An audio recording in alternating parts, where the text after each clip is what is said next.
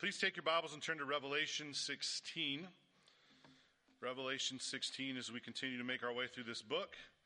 And we begin the bowl or plague judgments tonight. This is one of those last obvious cycles of seven, the seals, the trumpets, and now the bowls. And we've really been introducing you to this for a couple of weeks. If you've been with us in Revelation, we've talked about these having a lot of Exodus imagery because it's an Exodus not from Egypt, but from our slavery to sin. And that's what these judgments are really picturing for us along the way. And a few weeks back in chapter 15, we learned that really God is the source of these judgments, and God is using them to display his justice, his goodness, especially in his answer to prayers to his people. So we'll continue that tonight as we take on the first 5 bowl judgments. So we will do chapter 16, verses 1 through 11. Chapter 16, 1 through 11. Let me just remind you, this is the word of our Lord. Then I heard a loud voice from the temple telling the 7 angels, "Go and pour out on the earth the 7 bowls of the wrath of God." So the first angel went and poured out his bowl on the earth, and harmful and painful sores came upon the people who bore the mark of the beast and worshipped its image. The second angel poured out his bowl into the sea, and it became like the blood of a corpse, and every living thing died that was in the sea. The third angel poured out his bowl into the rivers and the springs of water, and they became blood. And I heard the angel in charge of the waters say, "Just are you, O Holy One, who is and who was, for you brought these judgments. For they have shed the bloods of saints and prophets, and you have given them blood to drink. It is what they deserve." And I heard the altar saying, "Yes, Lord God the Almighty, true and just are your judgments." The fourth angel poured out his bowl on the sun, and it was allowed to scorch people with fire. They were scorched by the fierce heat, and they cursed the name of God, who had power over these plagues. They did not repent and give him glory. The fifth angel poured out his bowl on the throne of the beast, and its kingdom was plunged into darkness. People gnawed their tongues in anguish and cursed the God of heaven for their pain and sores. They did not repent of their deeds. Let's pray. Father, Son, and Holy Spirit, we exalt your great and glorious name, for you deserve all glory, honor, and praise. We give thanks for your word. We're thankful that we can gather together and hear your Spirit speak to us through your word. I pray that our hearts would attend to it tonight. And Lord, we pray, along with Habakkuk, that you would revive this fallen world. That in your wrath, Lord, you would remember mercy. And Father, as we see your wrath and mercy on display tonight, would it humble us and help us to exalt your great name? Would it lead us to repentance and praise, and would it lead us to preach the gospel, Lord? We pray so that more people might trust you and trust in your Son to escape the wrath to come. We pray this in Jesus' name and for his sake. Amen. Well, I'm sure you've noticed that God's judgment is a bit shocking to most people. I'm sure that's an understatement. It's shocking to our world, but it's also shocking to Christians as well. I think it's shocking to our world for a number of reasons. It can be shocking because of the severity of God's judgment. It can be shocking because of the finality of God's judgment. There's no second chance or infinite amount of chances like our world believes. And it can even be shocking because of the extent of God's judgment. You know, it's not just the murderers and adulterers and evil dictators and those people that are going to be judged. It will be all people. And we can be tempted with this as well as Christians, especially if you're new in the faith, or if you're a child in the faith. If you're new to the faith, you read these words and you think, wow, God is just overreacting all the time, it seems like. And then you grow in your faith, you mature, and you figure out once you've sinned a little longer how worthy you are of that judgment in many ways. God's people are also shocked by God's judgment at times, but for different reasons. And most commonly, the reason that God's judgment is shocking to God's people is because of the timing of God's judgment. That seems to be the case very often. If you remember Abraham in Genesis 15, I know we haven't quite gotten there yet, we'll get there soon, but in Genesis 15, God promised Abraham that your offspring will have the promised land. You will be given the land of the Amorites and the Amalekites, but first, he says in Genesis 15:13, your people will be sojourners in a land that is not theirs, and they will be slaves there, and they will be afflicted for 400 years. You read that and think, well, 400 years, so many generations are going to pass in that time. Why not just judge them now? We're already here in the land. Why take us somewhere else and put us back, Lord? And the Lord answers that question in Genesis 15:16. The reason he gives is for the iniquity of the Amorites is not yet complete. Imagine hearing that as Abraham, how shocking that would be. It's almost as if it's, Lord, are we talking about the same Amorites here? The same people that impale their enemies on stakes alive and leave them as examples to their enemies? The people that take their children and offer them in fire to their false gods? Are we talking about these same Amorites here? God says, yes, I know. Their sin has not reached its fullness yet. Couldn't imagine how shocking that must have been for Abraham. Or think of the martyrs in Revelation that we've talked about numerous times. In Revelation 6, crying out to the Lord, Lord, how long before you will judge and avenge our blood on those who dwell on the earth? And do you remember what the Lord says? Rest a little longer until the number of fellow servants and their brothers should be complete. What does that mean?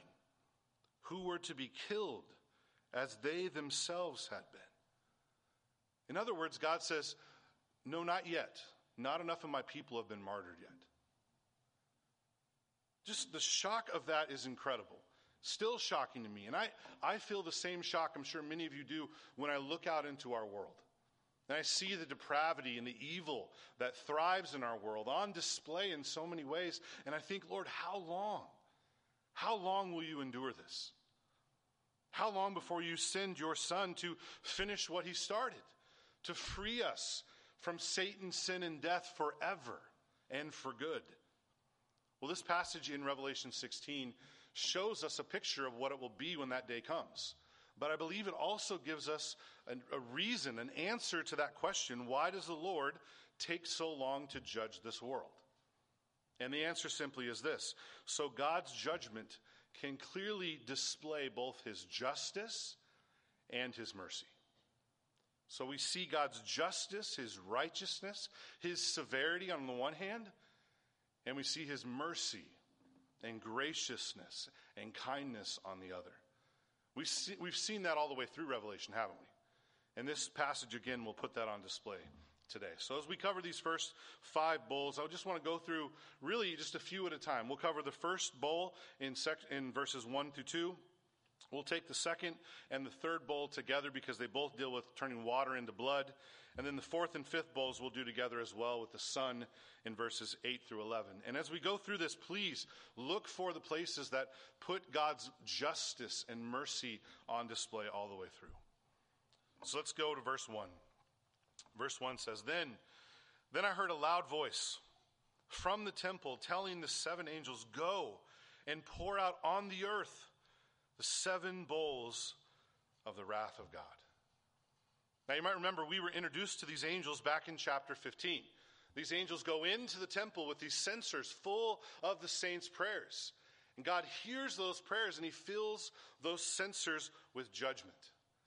And they're called to go and do what? To take those judgments and pour them out on the earth. And so you notice all this plague language. It sounds very much like what happened in Exodus, but the key difference here is this is not just local judgment. It's not just pouring it out in the land of Egypt. This is global judgment, comprehensive end times judgment throughout the whole world. And for that reason, you'll also see a lot of creation language, because really what God's doing here is he's in this process of decreation in judgment, making way for the new heavens and the new earth. And so let's see the first bowl, verse 2.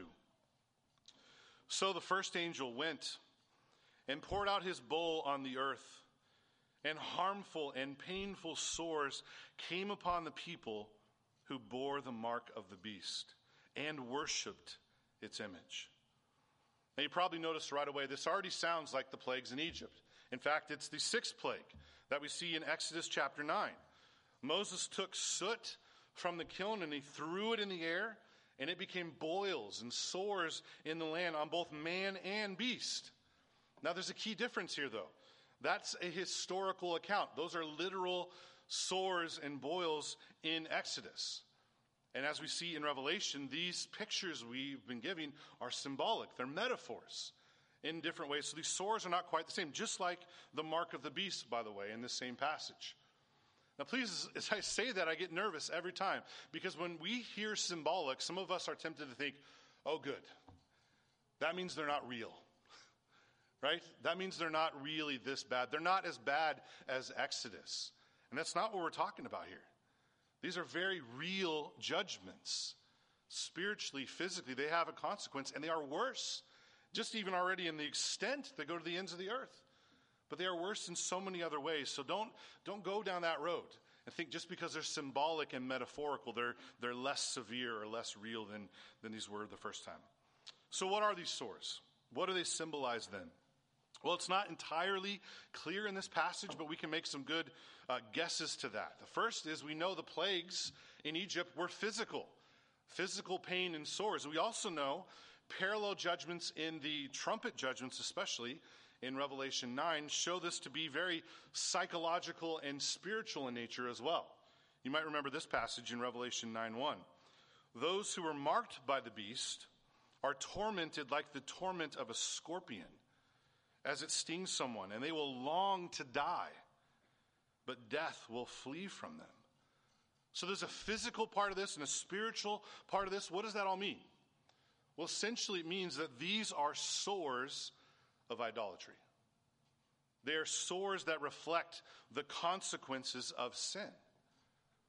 In many ways, we see Romans 1:28 being played out here in a severe way. We see God giving them up, turning them over to their depraved mind to do what ought not to be done, giving them up to their sin. In a very similar way, we see sometimes in church discipline, right?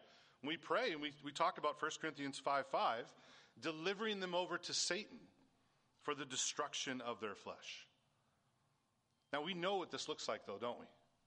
I'm sure many of us have seen it, maybe firsthand in our own lives or people we love. What happens to people when they're given over to things like substance abuse, to drugs and alcohol?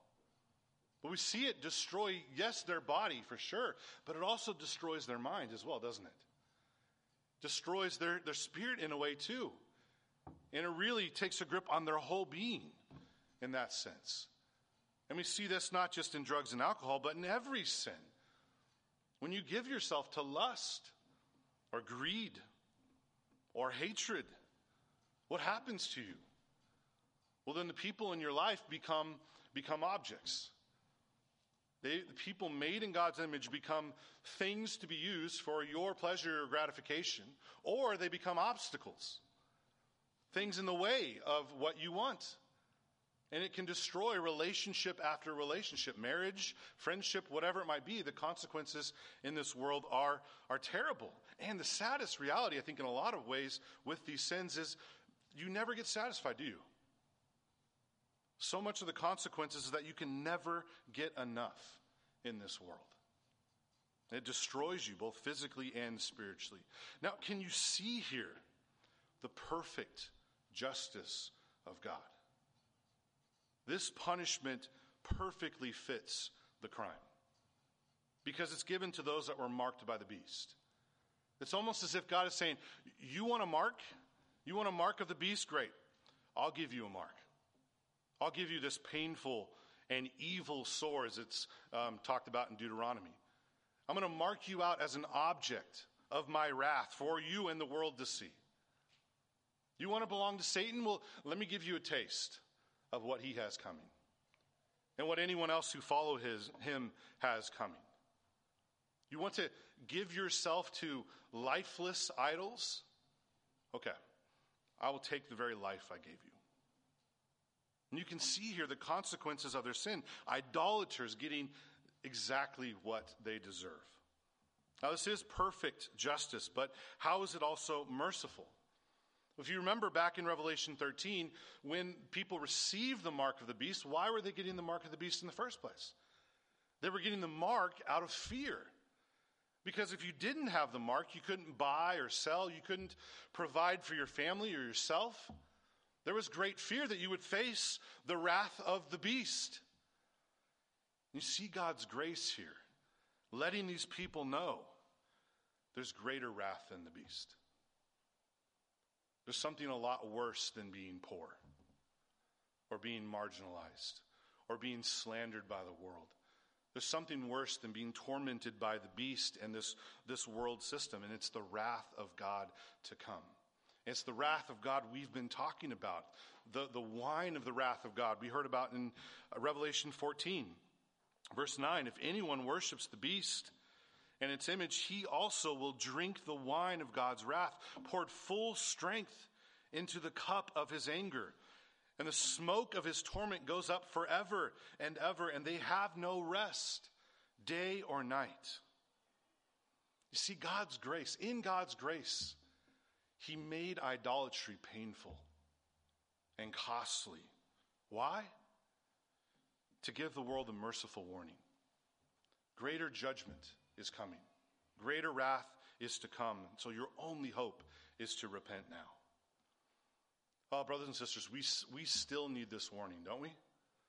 Because we are so inclined, so tempted to give ourselves to the idols of this world, to the lusts and the lies, all to do what? To fit in.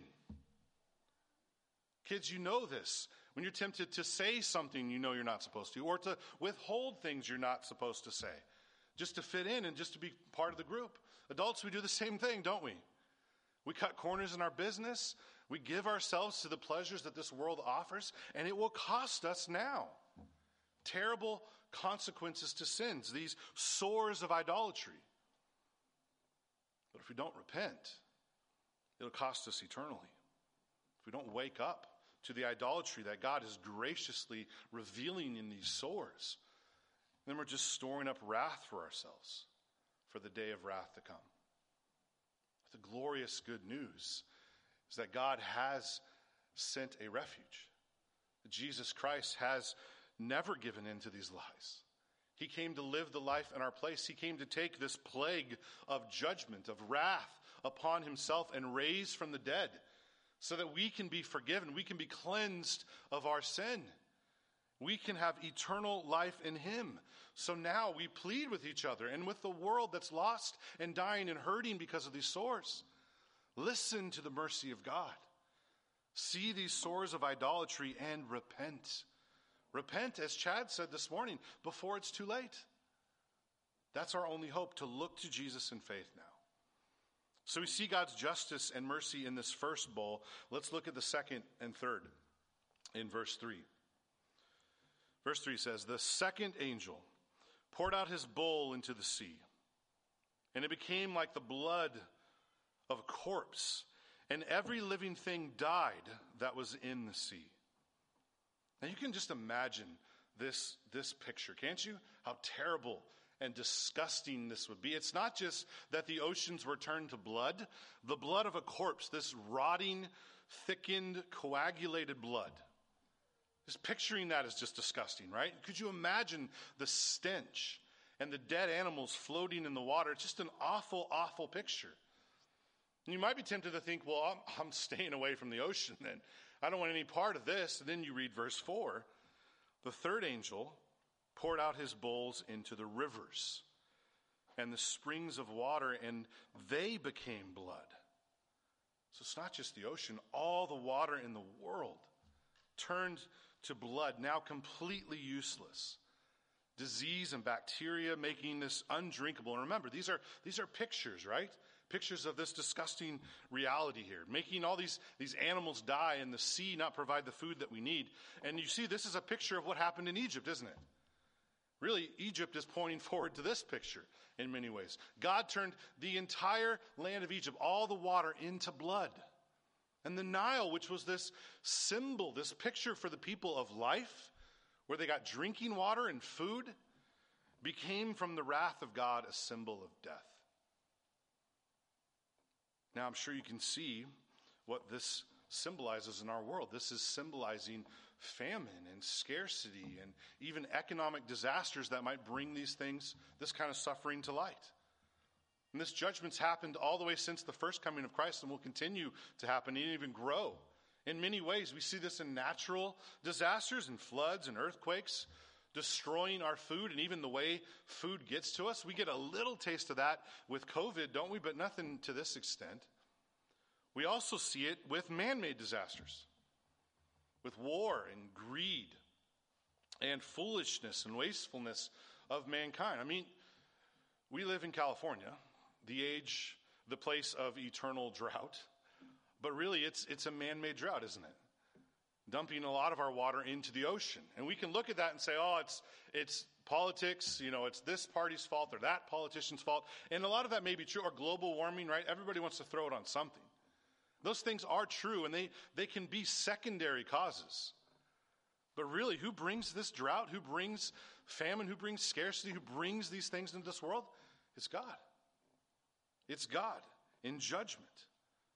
And so essentially what we see here is this is a picture of God removing his gracious provision from this world through these means, through scarcity and famine and so on. Now you can see this is just, can't you? Now keep reading, you'll see it even more. Look at verse 5. And I heard the angel in charge of the waters say, just are you, O Holy One, who is and who was, for you brought these judgments. For they have shed the blood of saints and prophets, and you have given them blood to drink. You see what this angel is saying? This is a holy angel pouring forth this wrath from God. And as he's pouring it out, he's looking at it going, oh yeah, this is the God I know. This is the holy God I know, who won't let evil slide, who won't let evildoers get off with just a slap on the wrist. This is the God who makes sure that the punishment always fits the crime. It's blood for blood. It's an eye for an eye, a tooth for a tooth. It's exactly verse 6 at the very end, what they deserve. And God is saying, look, you shed the blood of my people. You want blood? Okay, I'll give you blood to drink. And that's all you will have. It's perfect, almost poetic justice in a way. It reminds me of the book of Esther and Haman. If you remember, Haman building the gallows for righteous Mordecai, and then what happens? Haman is hung himself on those gallows. And you see the righteousness and the holiness of God and the justice of God here. And look at verse 7. And I heard the altar speaking now. That's the altar in Revelation 6. That's the saints whose blood was spilt. They're going to respond to this now. What do they say? Yes, Lord, God the Almighty, true and just are your judgments. Please notice they didn't say, well, it's about time. Lord, I've been praying for this for years. Finally, been waiting forever. They also didn't look on this judgment and say, this is not enough. All right, this is nowhere near what they deserve for what they did to me. No, they praise God here, almost as if they're shouting amen or giving him a standing ovation, saying, Lord, this is perfect judgment. This is perfectly just. They deserve this. And we always trusted that you were just, that you would take vengeance one day. Now we see it for ourselves. and we recognize that it's true. You are truly just. That's what his people are saying here. Now clearly this is justice, but then how is this also a merciful judgment? Well, what God is doing here, among many things, he's also showing them, revealing to them who's really in control, who's really sovereign. Now they should know who's sovereign. Romans 1, again, God showed that, revealed that in the world that he's made, but they suppress that truth in unrighteousness, and they assume that they're the ones in control. And so when their health fails them, they get these sores, you can see them, they're running to the ocean to get food, and then that's destroyed. They're running to the rivers and they try to get food, and that's destroyed. And then later they're going to run to the nations that gave them empty promises, and they're going to see that's been destroyed as well. You see time and time again, it's almost as if God is saying, fix the earth. Fix the rivers. You can't, can you? You don't want to know why? They're my rivers. This is my earth. I'm in charge, and not you. Now, this seems like a very hard lesson to learn, but this is an incredibly merciful lesson, because God is not just sovereign. He absolutely is. He's also our sovereign provider. He's the one that gives us food, that gives us water to drink. He's the one that gives us food from these rivers, these places he's given us. He's the one that gives us the very breath that we breathe. And he's the one that meets our greatest need in Christ, who sends his son to make atonement for our sins, to reconcile us to God. You see, it's all grace. It's all gift. And we forget that, don't we? So how do we respond to this kind of mercy? Well, first, I think we need to repent. We need to repent often for enjoying the gifts and ignoring the giver, for forgetting that God is the one to supply all of our needs. We come to church and remember that each and every week, but we see that all throughout the week, don't we? We need to give God the glory and honor due his name for providing all of our needs in Christ and in every other way in Christ, in provision in every step. So we've seen God's justice and mercy in the first three bowls. Let's look at the last two for today, just the fourth and the fifth bowls in verse 8. Verse 8. The fourth angel poured out his bowl on the sun. Again, another gracious gift of God, right? Jesus himself said the Father makes the sun rise on the evil and the good. It gives us heat and warmth. It's the way we set our days and helps crops grow and provides for us so many ways. And now God is taking the sun away from them. In the end of verse 8, and it was allowed. Please notice this language. I know we point it out every time, but you can't miss this. It was allowed. God is allowing this. He's in control. It was allowed to scorch people with fire. A similar kind of torment as the sores. And they were scorched by the fierce heat. Now, I don't know about you, but I read this and I think, okay, if there's ever a time for them to throw in the towel, this is it. If they're going to give up after their health being destroyed, after their food being destroyed, all the rivers turning to blood, now their sun, the very thing that gives them light and heat, is being destroyed right in front of them, this is the time to give up, isn't it? Was that what Pharaoh did? Did Pharaoh repent after the first plague, second plague, third plague? Even the last plague, when it looks like he's going to repent, what does he do? He chases him down at the Red Sea, doesn't he? Still hardened to the end of his days when he drowns with his own army in the Red Sea. And how do these idolaters respond? Look at the middle of verse 9. They cursed the name of God who had power over these plagues.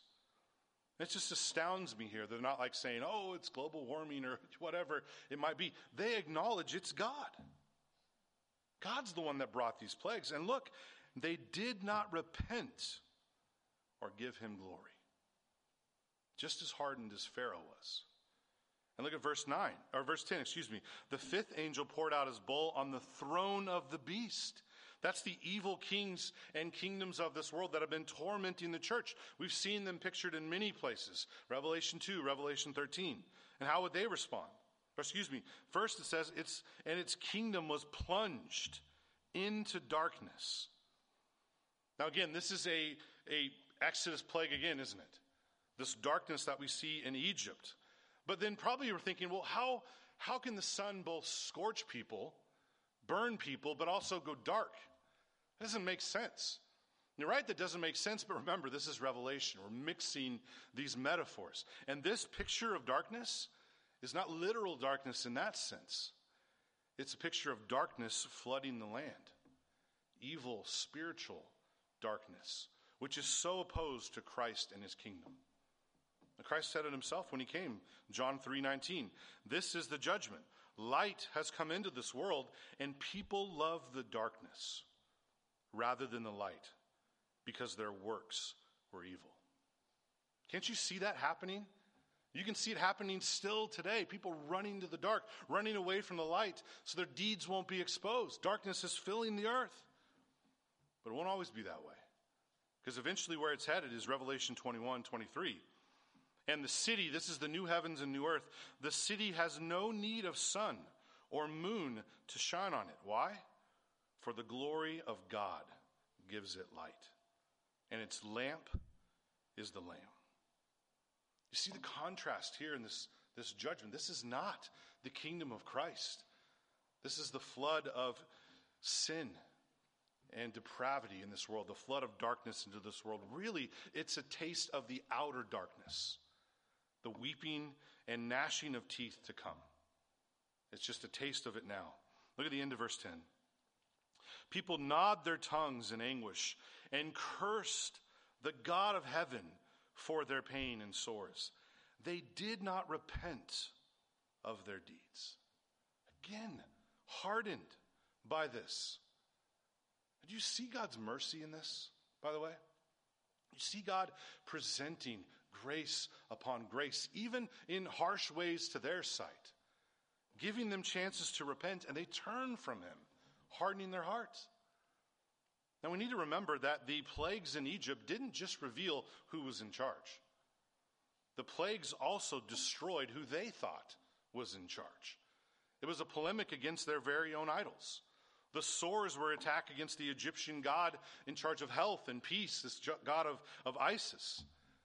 The Nile turning to blood was an attack on their fertility god, really the god of the Nile, the god of happy. And the darkness, this plague itself, was their big god, the sun god, Ra, who Pharaoh was kind of the incarnate version of this. You see what God's doing here? Mercifully crushing all of these idols. He did this in Egypt, crushing every single one, proving that they were false gods. God does this for us as well, doesn't he? We depend on modern medicine. We begin to idolize it and think that we can do whatever we want to fix ourselves. Well, here you go. Here's COVID. We'll turn that upside down real fast. Kids, we begin to think that friends or family are the only thing that really matters in this world. And we'll find real quick when somebody moves away, or some people that in our church, they're saying goodbye to foster kids that are going home, or just a family member dies. We can see that as a severe mercy in a way. God reminding us that only he can satisfy. Adults, we can do similar things. We can make our life about jobs or careers, and God can just turn that upside down in a second with an economic downturn, can't he? Or destroying the very nation that we hold up so high, and maybe even idolize itself. Our enemies can wipe us out in a second. God's done that for his own people and for countless nations before. You see what God's doing even in our own world. He's teaching us at every step. These people, these idols, can't provide for you. These things can't heal you. They can't protect you like what you need, like how I can.